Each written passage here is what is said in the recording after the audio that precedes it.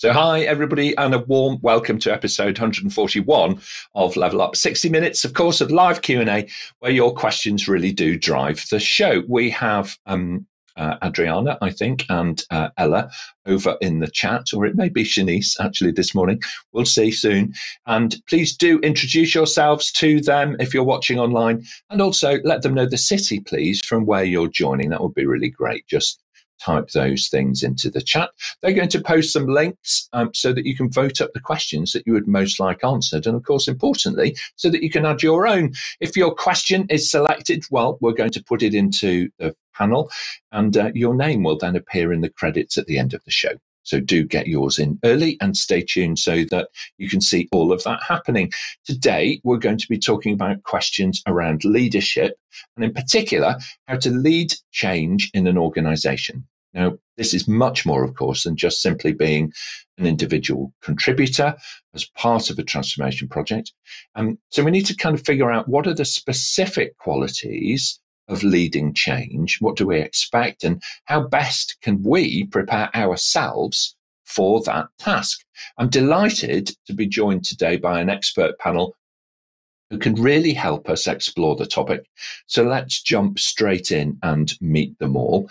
First of all, lovely to introduce you to Lauren Farinas, who is developing her career over at One Signal with creativity and real flair.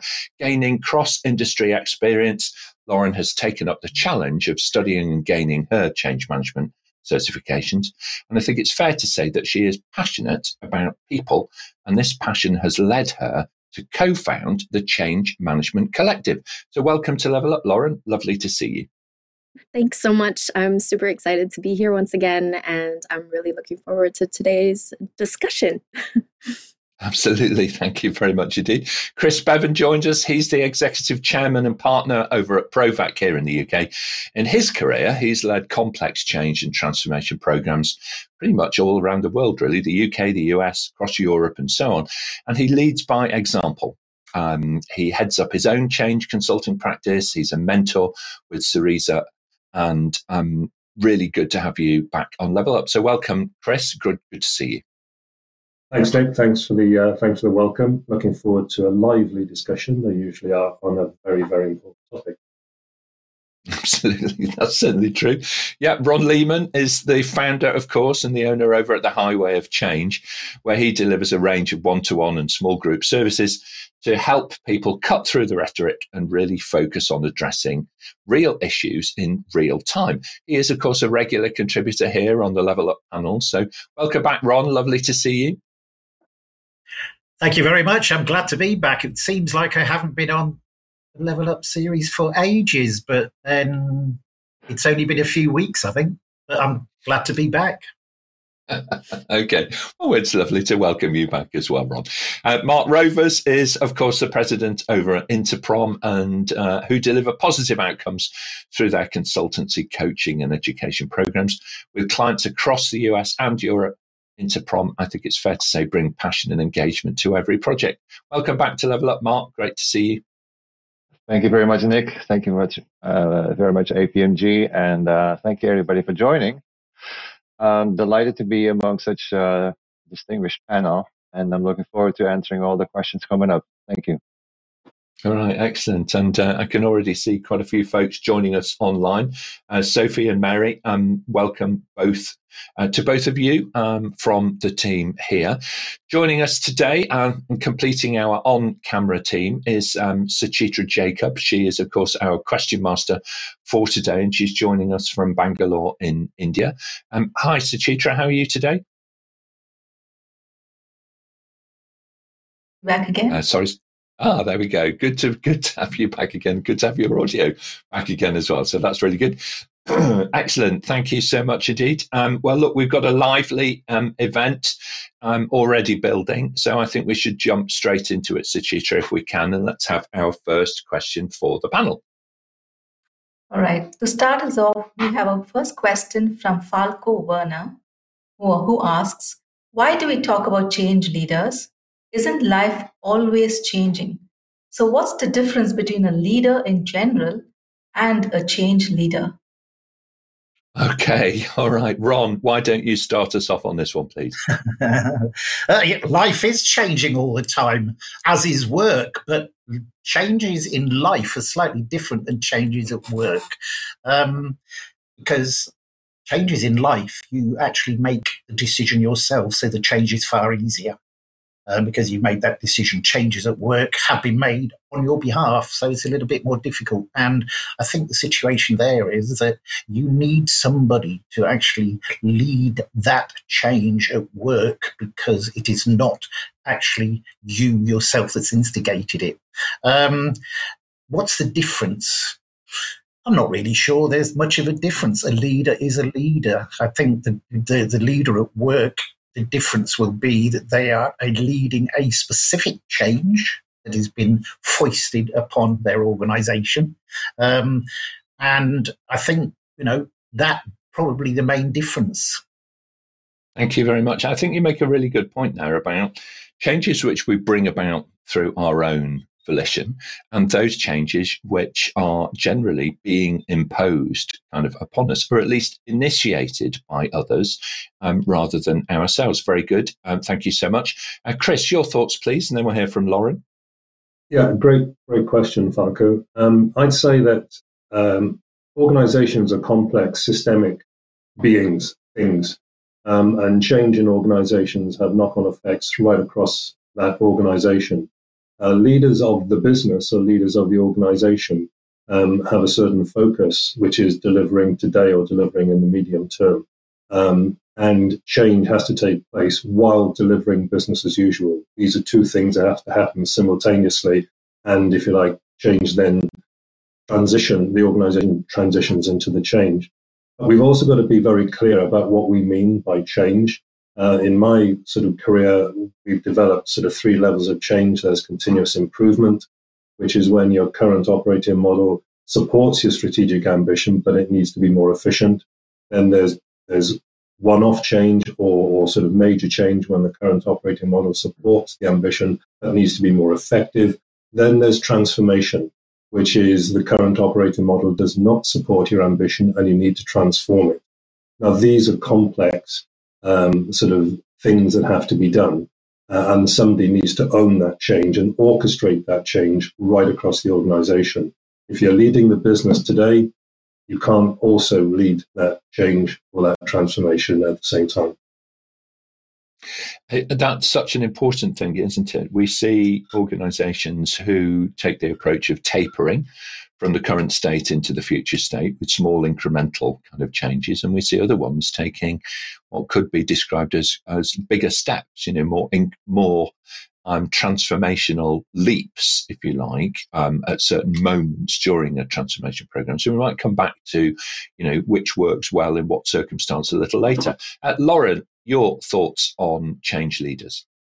Yeah, so in this regard, I don't believe that leaders and change leaders are interchangeable, let me put it that way, just because leaders aren't necessarily always attuned with change initiatives. And because of that, we have probably all experienced changes in professional settings without a change leader in place. And too often enough, not only are these changes often rolled out like too soon or are under-communicated or even badly executed, to be completely transparent, but also result in negative repercussions and high employee fluctuations. At least that was my experience so far when this has taken place. And a change leader in that sense is equipped with the tools and methodologies which have qualified them. And because of this, they are able to successfully execute these change initiatives. So I believe with the proper guidance and help and the reasons as to why is this happening, why is this necessary, I think this is why change leaders should be in place in many companies for these change initiatives to take place. I think you make a really good point about, just because you're good at leadership doesn't necessarily make you equally effective as a change leader. And I think we've seen evidence of that recently with very well-known personalities who are heading up innovative tech organizations. And then they acquire another business. And then it seems to go horribly wrong very, very quickly. So I think that you're right. You can be truly amazing and inspirational in one leadership setting, and then equally out of your depth in another. And that is the fascinating element, I think, of organizational change. It's not a mechanical cog-based machine where you turn a handle at one end and something transformational pops out at the other. There seems to be something that happens in the middle to unnerve and almost disrupt, that process. Mart, you've done a lot of coaching of leaders around the world. What are your thoughts on this? Right. Well, indeed. While you might expect that any leader has some of these skills or has a lot of background in leading organizations through change, it's not an automatic assumption, obviously. And so important then that these leaders reach out to the experts and have them, have the experts join to help the organization leading through a change. It's a very common combo, so to speak, combination of as in a leader that is then joined with a change leader, so to speak. And you just hope that eventually, any leader has more of these skills. But it's not always a given. And while you may expect that, don't assume. Okay, you shouldn't assume. Absolutely right. Don't assume. And the other thing that I would suggest on that is reach out to those people who are in the C-suite, who are identified as leaders rather by the organization, and just quietly kind of help them, almost lift their elbow just a little bit, and engage proactively in that, because it's very, very important. Very good. Excellent answers. And what a brilliant set of questions. Very well done, Falco, for sneaking in 3 questions in one there to the panel, getting your money's worth right off the bat. I would expect nothing less, my friend. Really good indeed. So let's have a quick look over on social and see who we've got joining us from around the world. Sarabudin, thank you so much. Apologies, I'm trying to get my brain in gear today. Thank you so much for joining from Indonesia. Be great to know the city that you're in as well. Thank you so much. Lovely to see Indonesia being represented today. And Namdi as well, from Abuja in Nigeria. We've got quite a strong following now, actually, in Nigeria. So really good to have you online, my friend. Thank you for joining us. And over to Wolverhampton, the wonderful city of Wolverhampton, with a lady, who is joining us from there as well, which is really great to see. I think we can take 1 or 2 more if we have time before we jump to the next question. Sophie is relatively close, actually, to Wolverhampton, also in the Midlands. She is joining us from the wonderful city of Nottingham in the UK. And we also have Mary joining us from not too far from where I am, actually, in the Thames Valley, from Reading. Okay. Excellent. Let's move on then, if we can. I can see the questions are beginning to stack up. So if you do have a question and you're online, just type it into the chat and Adriana or Ella will pick it up and bring it into the panel. Suchitra, next question, please. Question from Daniel in Sydney. Should you communicate change led by senior managers as a result of a strategy change differently to an organizational change in response to an external event? All right. So it's this kind of internal planned. We're tweaking and tuning our strategy, so therefore we can see it coming to a certain extent, versus something which is happening externally to an organization where the market is changing or the regulatory environment is evolving, or there's something externally being driven. Just in the news this week, we've seen financial services organizations needing to respond to external market pressures.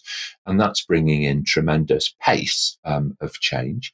So perhaps I think one of the things to consider is that pace may vary tremendously, in order to be able to meet the requirements of external stakeholders. You may be needing to work at a different level of pace, if you like, if those events are being driven externally rather than internally. Chris, what are your thoughts on this? I think this is a lovely connection to the last question. Communication is such a complex sort of area that you need experts to work out the strategy for communication. And the communication will change not necessarily by the type of change, but by who you're trying to communicate to and what the message is that you're trying to communicate. Whether it's, usually change is kicked off by a town hall meeting where the chief executive has a deck of 70 slides and just tells everybody what's going to happen. But change has to be, communication has to be transmitted in a mode that people will receive it, and people will receive on different frequencies. So it's not necessarily on the scale of the change, in my experience and my opinion. It's what message you're trying to get out, to whom, and what you want to do, them to do with the message you're trying to deliver. That's what drives how you communicate, not what the size of the change is. Thank you very much. It is. It's such a good point, isn't it? That stakeholder engagement element. And it depends who it is your audience is and who are you trying to talk to.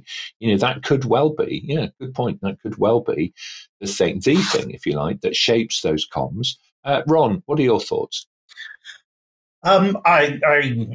Communication, I fully agree about the complexity of communication nowadays with all the different channels we've got, the different levels of detail we can go down to. If we want to send something by email or whatever, then there's another level of detail if we're sending it by a chat app or whatever.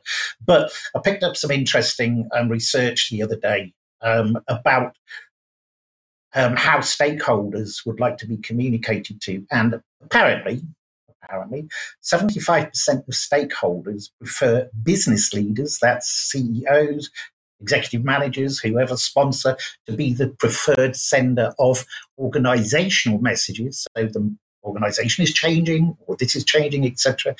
However, on the other side, 70% of stakeholders prefer supervisors. So of their supervisors to be the preferred sender of personal impact messages.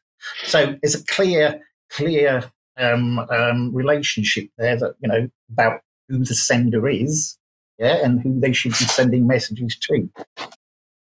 It is an important thing to be able to have your line management working with you and marching in step with you. So if you're announcing significant change that has not yet been cascaded and understood through a management organization, you have to accept that you need to move pretty quickly to fulfill that gap. All right.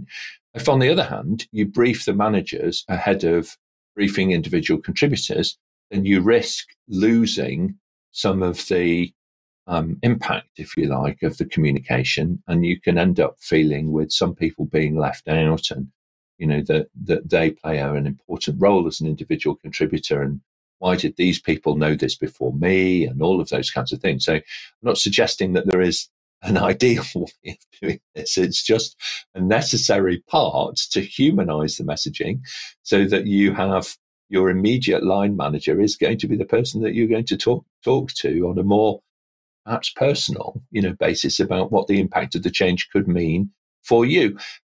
Lauren, what are your thoughts on this? I absolutely agree with what you've just said. In addition to that, I find, especially when you're communicating these changes, I've seen companies do something interesting where, let's say you have a specific channel that you communicate to your employees to, let's say via a weekly newsletter, and suddenly they communicate this over a completely different channel, which is totally new to the employees, where they're just like, I didn't see this communication. Where was this? And they're expecting the employees to kind of be aware of different channels that are actually not properly in use within the business itself. So I think it's also incredibly important to communicate these changes over the actual used channels within the organization itself, because every organization communicates differently to their employees. So based on that, I wouldn't suddenly change it up to an email if they've received it over chats or newsletters or anything like a bulletin board or anything like that. So I think that is incredibly important, and also the frequency of these changes being communicated, because once it's under communicated, you can't just expect employees to be like, oh, okay, so in the next 3 months, this is going to happen, because everyone's in their working life and people tend to, oh, well, everything's going the same way as it is. So this change, you need to continuously like promote this change is happening, and also basically, be like an advocate for this change, whether as a line manager or as change agents even. It's such a good point. And nowadays we have the ability to embed rich media in so many different messaging platforms. It's, it was the case, to Chris's point, that in the past you would have, senior leader, announce to everybody at the same time. So everybody would be in the town hall meeting, either physically or virtually. Everybody would hear the same message at the same time. There's real merit in setting out your flag, staking your flag in the ground, saying, this is the direction of travel. This is what we're going to do. And this is what our expectations are of everybody.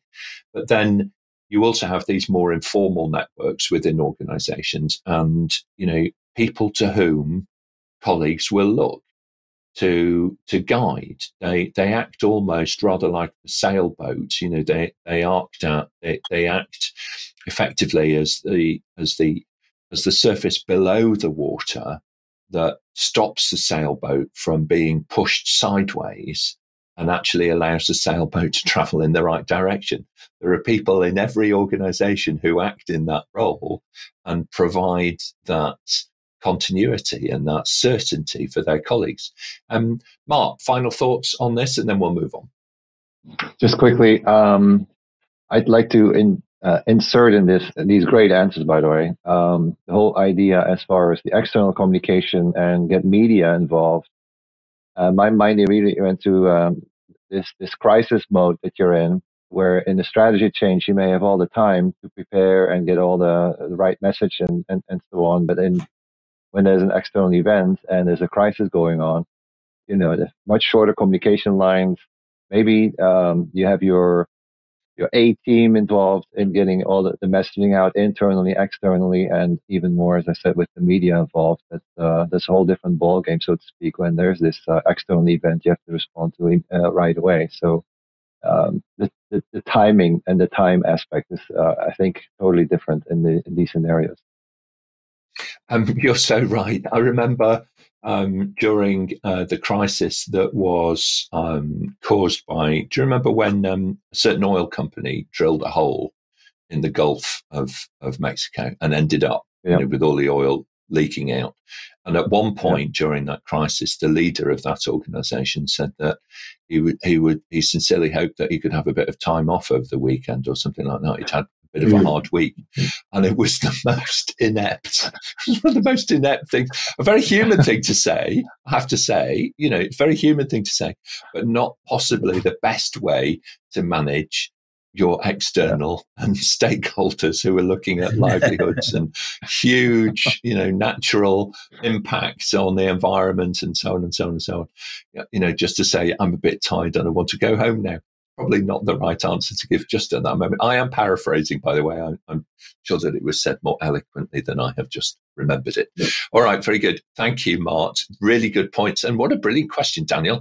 Thank you very much indeed for putting it to us. Internal plan versus external imposed, two very different sets of circumstances. Thank you very much indeed. Suchitra, I can see the chat is really active, so I think we should press on. Let's take our next question, please. The next question is from Charlotte in Manchester. Where should I start to become a change leader? Okay, Ron, where should we begin to start thinking about how do we, from where you are now, if you like. From where we are now. Yeah. From where exactly you are now, because I guarantee you that you are involved in change now. Might not be formal change. Yeah, you might not be involved as a leader, but you are involved in change. And it's important that if you are involved in change, is to soak it all up, because you will then get the necessary understanding of what change is all about. Yeah, and that is what you need as a first starter. You need to understand change before you can become a change leader. So soak up the fact that you are involved in change straight away. It doesn't matter what you're doing. Yeah, people would always ask you to do something else that is different from what you're doing now. Soak it up, understand that this is change, and then develop that through to becoming a leader. Okay, thank you very much indeed. Chris, your thoughts?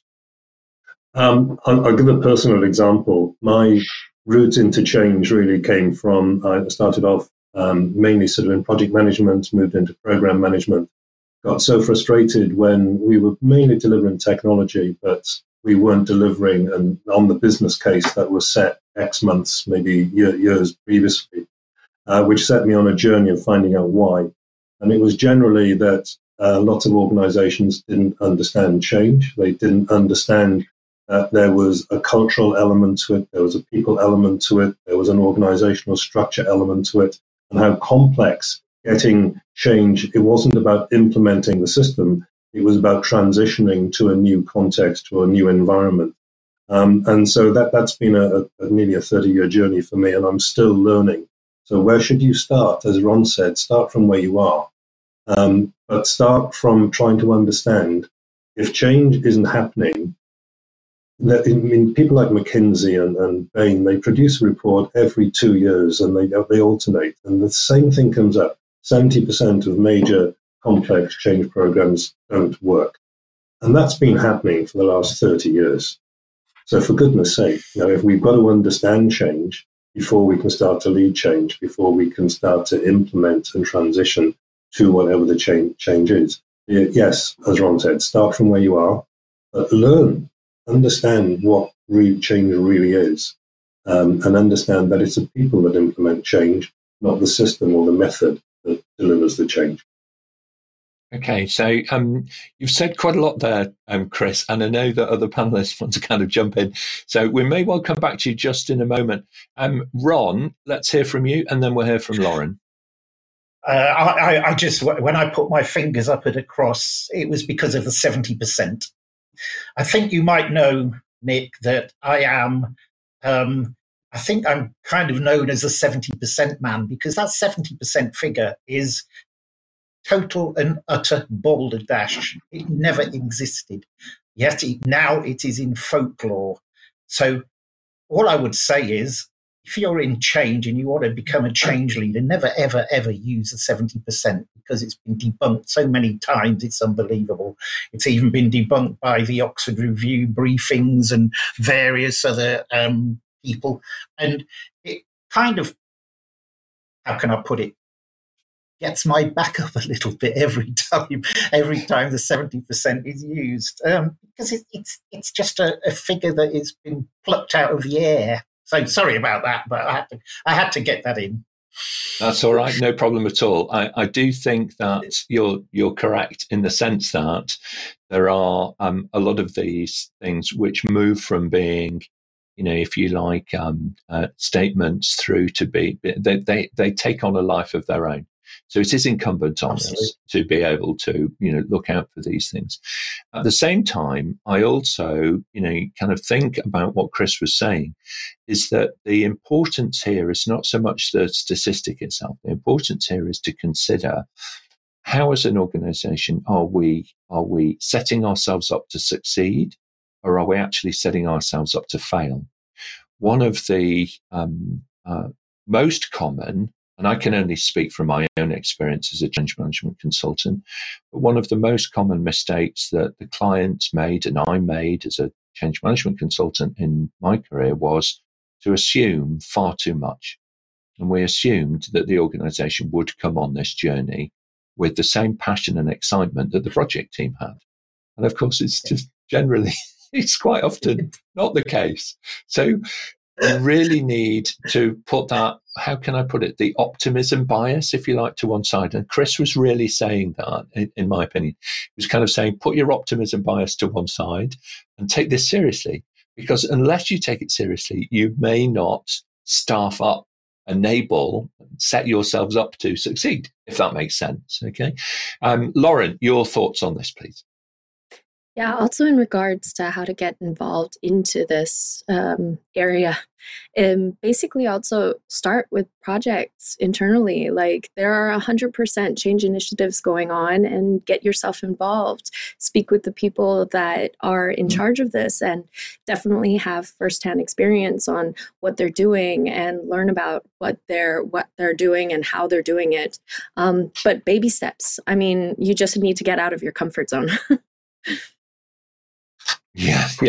Thank you very much indeed. Get out of that comfort zone. That's certainly a whole kind of part of this process, isn't it? And in terms of starting to become a change leader as well, there are some other elements. I genuinely would recommend that you look at some formal education, whether it be through mentoring and coaching from somebody that you can relate to and is a good experienced change leader themselves, or alternatively through taking some structured education and training and certification. And the reason why I say that is you need to be confident in the language that you are using, and that language needs to change in the situation and the audience that you are working with. So it will give you great inner strength and fortitude to be able to lead change when you have that knowledge underpinning the thought processes and the techniques and the methods and the tools that you are using. So I would say it's hard to acquire that early career at an accelerated rate, unless you go down that route of finding a mentor, find a coach, find some education and training, and do take those certifications, because it can really accelerate your career towards becoming a change leader in the future. So very good. Thank you very much indeed, Charlotte, for raising the question with us. Let's move on and let's have a look actually at what's been happening over on social media. We've got Rajesh joining us from Dubai. Good to have you online today, my friend. And also Jabulili joining from South Africa in Johannesburg. Wonderful city, Johannesburg. One of my favourite places in South Africa to visit. So thank you for joining. And Sabasis as well, joining us from India is really great. We've got some comments, I think, over in the chat as well online. People kind of coming back and talking to the panel and reflecting on what the panel are actually saying.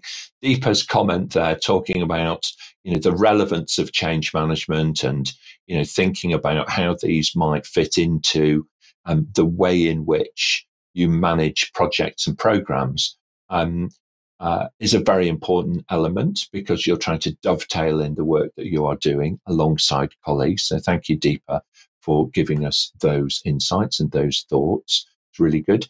And Robert's comments, of course, about, considering that organizational change comes in different flavors, from those things which are kind of naturally planned, if you like, or, under development, and the things which can really come at you from the left field. So, and I think a technical term there from Robert, unless you understand human behavior, then you are toast. Fantastic. Thank you, Robert. I'd like to add that actually into the, if there's anybody watching and listening who manages the change management frameworks, let's add toast, okay, into the lexicon for people to be able to consider, because it's a good word to use. Thank you very much, Robert. Brilliant.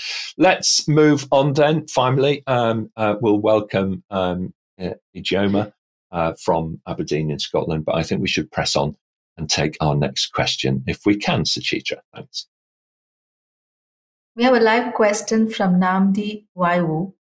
Change may cause scope creep. How can a change leader effectively manage this? Well, this is most definitely a collaboration between the change leader, who may be a key influencer here, and the project or program manager, who is responsible for the delivery, if you like, of the transformation program overall. Chris, in real life, these leadership roles very much dovetail into each other. Sometimes they're performed by the same person. Often it's good to have separate people. How do you see that working in your experience? It's a bit of a dilemma because project management is about managing the scope. Change is about learning as you go on the journey. And what you think you're going to start with isn't what you, even 3 steps down the road, end up with. And so scope creep, I would rather use the term do by learning. You're learning about behavior, you're learning about people, how people are reacting, and you have to be able to change your own sort of approach or modify your own approach as you're going through the change. So I think if we call that scope creep, that doesn't really describe what that change journey is. Now, scope creep from a project point of view, usually has sort of more resources involved, more money involved.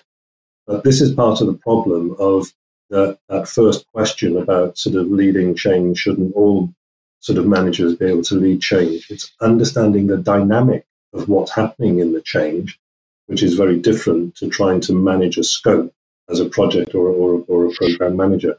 So you have to look at them in through different lenses, in my opinion. It's interesting, isn't it? Because I agree with you. The phrase scope creep sounds negative, okay, right from the outset. And I do think that, there are elements of,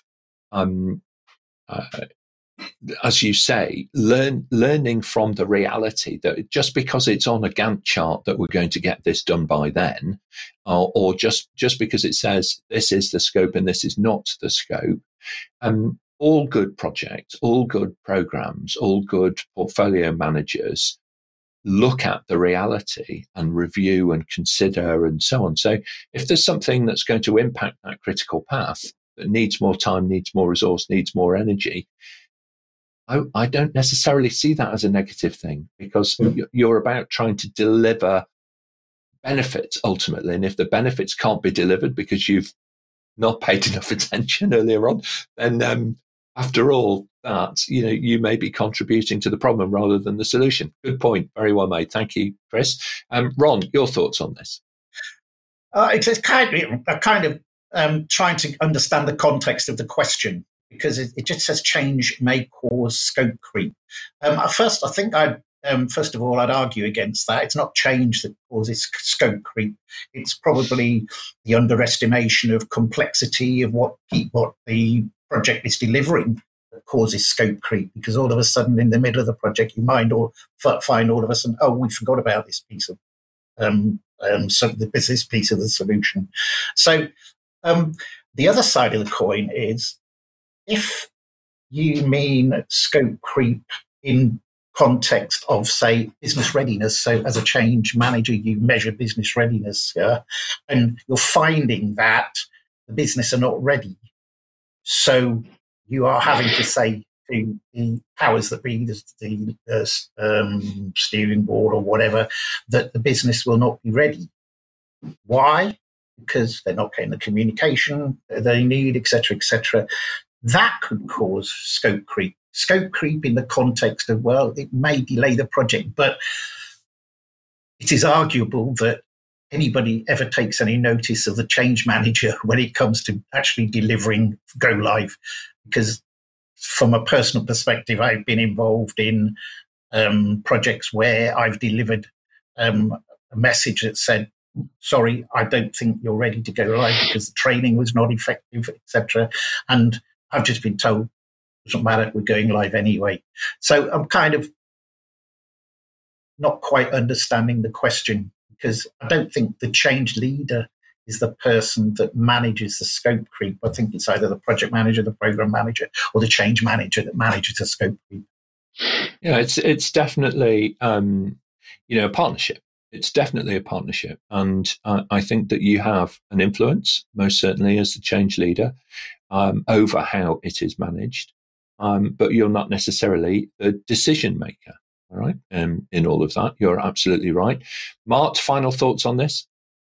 I would say to this question, change, is inevitable. Also, when you go through a change program, changes will happen.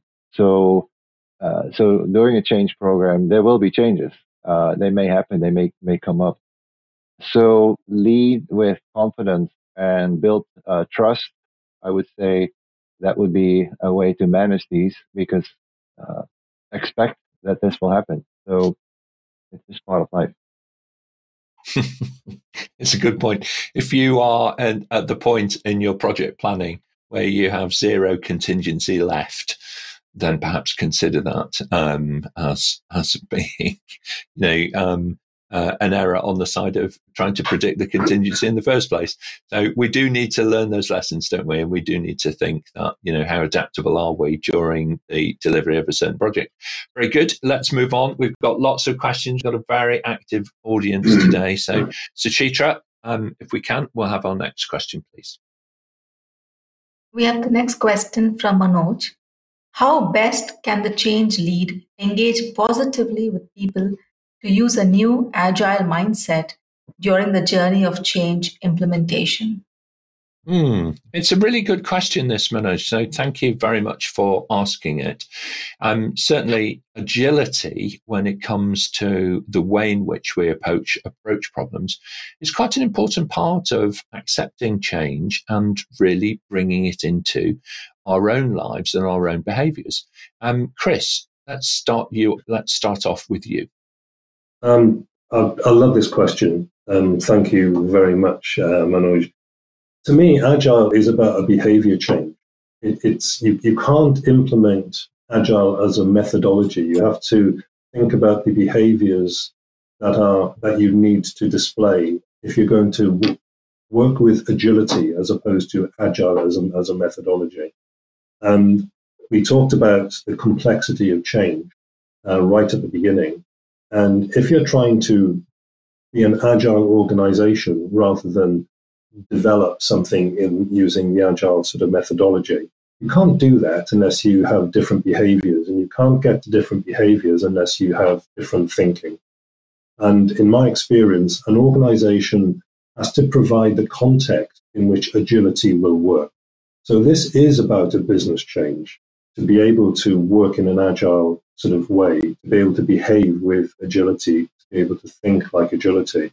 So this is where we were saying right at the beginning about the complexity of change. Leading that change, working with agile approaches, needs to have that behavioral change, and the change leader must understand that and be able to orchestrate that change of thinking and the change of behavior to get to people working in a different way. Okay, all right. Thanks very much indeed, Chris. Just one thought for you, Manoj, before we hear from Lauren, is to consider there's a line from the Lean method, or a Lean approach here, which is to go and ask questions, but to ask with respect. So thinking about how do you engage people and help them to adopt a more agile mindset is, I would suggest, place the emphasis on asking really great questions, because questions actually are often the way to unlock intransigence in people. By asking questions, you can get people to think a little differently, and that might be just the catalyst that you need. Lauren, your thoughts on this, please. Yes, also by engaging them into positive conversation. It's also like celebrating those mini milestones while going through this change initiative, because also by celebrating these changes and showing how it's actually going well and everything like that during this journey, you're also presenting how successful it's already been, what kind of positive impacts it has had already on the employees as well as management. And you can therefore, get positive behavior also from those employees who are experiencing this journey. Excellent point. Thank you very much indeed. Really, really good. Thank you very much indeed, panel. Suchitra, let's move on. We'll take our next question, please. We have another live question from Nazia. Why is change leadership not welcomed in the conventional work environment? Is it hard for upper management to adopt the change leadership style? Chris, why is it so tricky? Again, I'm going from my experience. Lots of people, senior people in organizations, have been brought up in what I regard as the template of running big organizations. And that's sort of thinking vertically. It's thinking about running an operation, and the playbook was written 250 plus years ago. When we're talking about change, whether it's any level of the three that I mentioned earlier on, that's horizontal thinking. And that's really sort of understanding how the organization is interconnected and systemic. And so that's why I think it's hard. But that doesn't mean that it's impossible to do. And a lot of senior people have a lot of personal risk when it comes to investing within change and transformation. And a lot of these people haven't had experience of doing it themselves. And so I think it's hard because in the conventional work environment run by people who have been doing it for a long time, the risk is there for them personally, the risk is there to the brand, and one has to engage, one has to really sort of lead from the front, but understand that this is a personal journey that these senior people are going through as well, and they need to be supported in that. Yeah, very good point indeed. Thank you very much indeed, Lauren, and then Ron. Yeah, I think I just want to add that basically because in the conventional work environment it wasn't present, I mean, people are scared of that change as well, because you're telling people like, you would benefit from having a change leader in your organization, but also some people just don't want to give that authority to anyone else because, I mean, they are already in leadership. Things have been going well. We've all heard this before. Oh, why change something if it's already going well? Whereas, these aren't really communicated accordingly, or, management doesn't like to budge on that. I have my fair share of experience in that area. So, I think it's also just a fear of the unknown because it is quite a new structure. And while in America, you have many organizations who have adopted to this, it's still very underrepresented in EMEA, I believe. Thank you very much indeed. Thank you. And some good observations, everybody. We've got time to squeeze in one last question. If we really, really hurry up, Suchitra, let's take our final question for the panel, please. Our last question is from Mohammed Hussein. Do you have any learning resources on how to become a change leader? Ideas, learning resources, what would you recommend? Websites to go to? I'll start off. There are plenty. I would look at the Agile Change community. It's very, very relevant at the moment. We also have the work that Lauren is doing, looking at building communities. Communities are fantastic places to work with in the change environment. Okay, so I would start there. Find yourself a mentor, find yourself a community. There are plenty online. And a great starting point for everybody on this event today is to connect with the panel, whose LinkedIn connections are actually listed on the event page on apmginternational.com. Anybody else, panel resources that you would like to recommend super quickly for Mohammed? Chris? There's a book which is recently been published by a good friend of mine called Adrian Pine, which is called Agile Beyond IT. Don't be put off by the title Agile. The content of the book, it's an easy read, and it talks about leading change as opposed to Agile is the vehicle for that change, but I would recommend that to our readers. Oh, that's the one. That's the one. Okay. And I have to say, actually, Adrian was on an episode a few weeks ago and very kindly sent me a copy of it. So it is, I can absolutely attest to that, Chris. It's a really well written book, very accessible for people and a great start for you. Anybody else, panel, kind of recommend learning resources before we wrap up today's show? Lauren? Here, APMG. You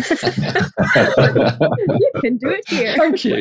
Thank you, Lauren. Thank you very much. It is a really good point, isn't it? The whole point about APMG, of course, is that we have communities all around the world, all right, for you to be able to access and join in with and tap into. We have more than 200 panelists now through the Level Up programs that run Mondays and Fridays. And we have an extensive portfolio of certifications and accredited training companies who can really help you structure your learning, and accelerate your career and really level up your career, and hence the name of the show. So very good point. Thank you, Lauren, for recommending us. That's very kind of you. We do appreciate it. All right, excellent. Thank you very much indeed, everybody. We're going to move to closing remarks next. So, Chris, if I may, your thoughts on today's event? Great questions. I think that it has been really enjoyable sort of reading the questions and answering them. What I would say is that change is not sort of binary. It's not one thing. Change for an organization is complex. And as we said right at the beginning, the key for me is understand the change, understand the level of change, understand the elements of that change, the people, the behaviors, the culture, as well as the structures. And if one takes that broad view, you're starting off in the right direction. Who knows where that might help you end up.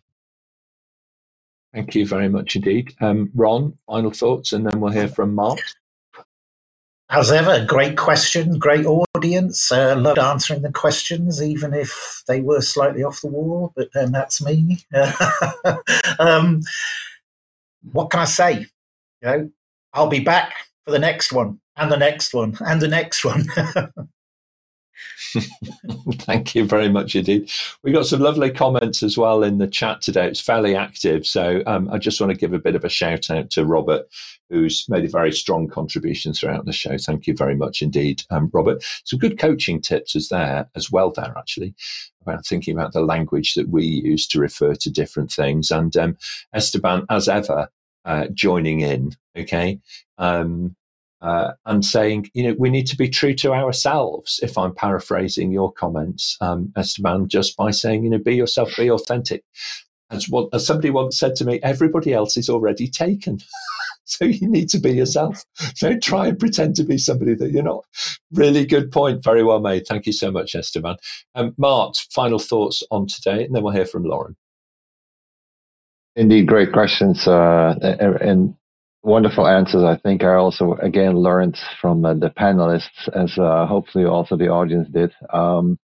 Thank you for that. How to become a change leader. It's filled with opportunities. So, in other words, definitely a career path I would pursue if you're into this, because the opportunities are just tremendous, because change is vital and it's never ending. Oh, absolutely right. Thank you so much indeed. And thank you, Jabalili, for your kind and generous remarks. We really do appreciate it. Lauren, your thoughts on today's episode, then we'll hear from Suchitra. I had so much fun. Okay. No, I had a lot of fun. It was a great set of questions and great panelists overall. So I was really happy to be part of this one. And I hope to be back in the future as well. And for anyone who's really considering and going into change management, dive head first. Like, literally, you will make mistakes along the way. Don't get me wrong. You will probably experience imposter syndrome along the way. But really embrace it, because this is exactly where you're going to get that experience, and this will make you more of an expert in that field. So don't be afraid of making those errors. We have all done them. We have all experienced them. And literally just be confident in what you're doing. Like, really, no worries about it. It's a very good point that you make. We do question ourselves. Excuse me, we set the barrier very high, I think, on ourselves. And so that sense of, can I really say these things, does come up from time to time. But by relaxing and by asking questions rather than making statements, you can overcome that imposter syndrome and ensure that you are actually becoming the catalyst that helps others to change. Right, so I completely agree with that, Lauren. And if we were looking for a great example of somebody who's done that already in their career, it is you. So fantastic shout out. So thank you very much indeed. Suchitra, your thoughts on today's episode? I enjoyed the show, Nick. A special thank you to our panelists and our viewers, especially our live viewers, for sending in questions. And just a special shout out to our viewers who want to become panelists. We have posted a link in the chat. Please use that. We would love to have you join us. or get in touch and we'll advise you. Okay, excellent. Thank you very much indeed. To everybody, on behalf of the team here at APMG, thank you very much, panelists. And as Suchitra has said, thank you to our producers, who are everybody who's online. You make the show. It's your questions. After all, the entire hour is driven by you. Now, over on our website, you can, of course, search for answers to all of the previously submitted questions. There's more than 1,500 of them over there, and connect with more than 200 experts from around the world. Don't forget, you can listen to the audio version of the shows on your preferred podcast platform. Just search for Level Up Your Career with APMG. Take a moment, please, to like, comment, share, and subscribe. Sounds a lot, but it doesn't take very long, does it really? Especially the videos on YouTube, please, because it helps others to discover our content as you have discovered it. So that could be your change leadership moment today, to actually do that and help other people find their way to the Level Up series. Looking forward now, on Friday this week at 2 p.m. GMT, we're going to be looking at careers as a PMO specialist before moving, if you like, into how to build a career as a project manager. So PMOs, project management offices, are highly related and very closely related to project management, of course, and those two worlds are, stitched together from top to bottom. So PMO specialists this Friday, 2 p.m, and then project management as a subject by itself on Monday morning at 8 a.m. GMT. For colleagues in Poland, we've got an exciting opportunity coming up. It's a local language show on the 31st. I don't speak Polish, so Sabina Bianeka, who runs our business in Poland, she's going to be in the chair, and she's going to be leading a panel discussion on how to explore really the world of design thinking and think about how design thinking can really help you deliver real innovation in your organization. Subscribe to the show, and we will send you a personal summary of what's coming up and how you too can join us here on the panel and level up your career with APMG. Thanks very much, everybody. We'll see you next time.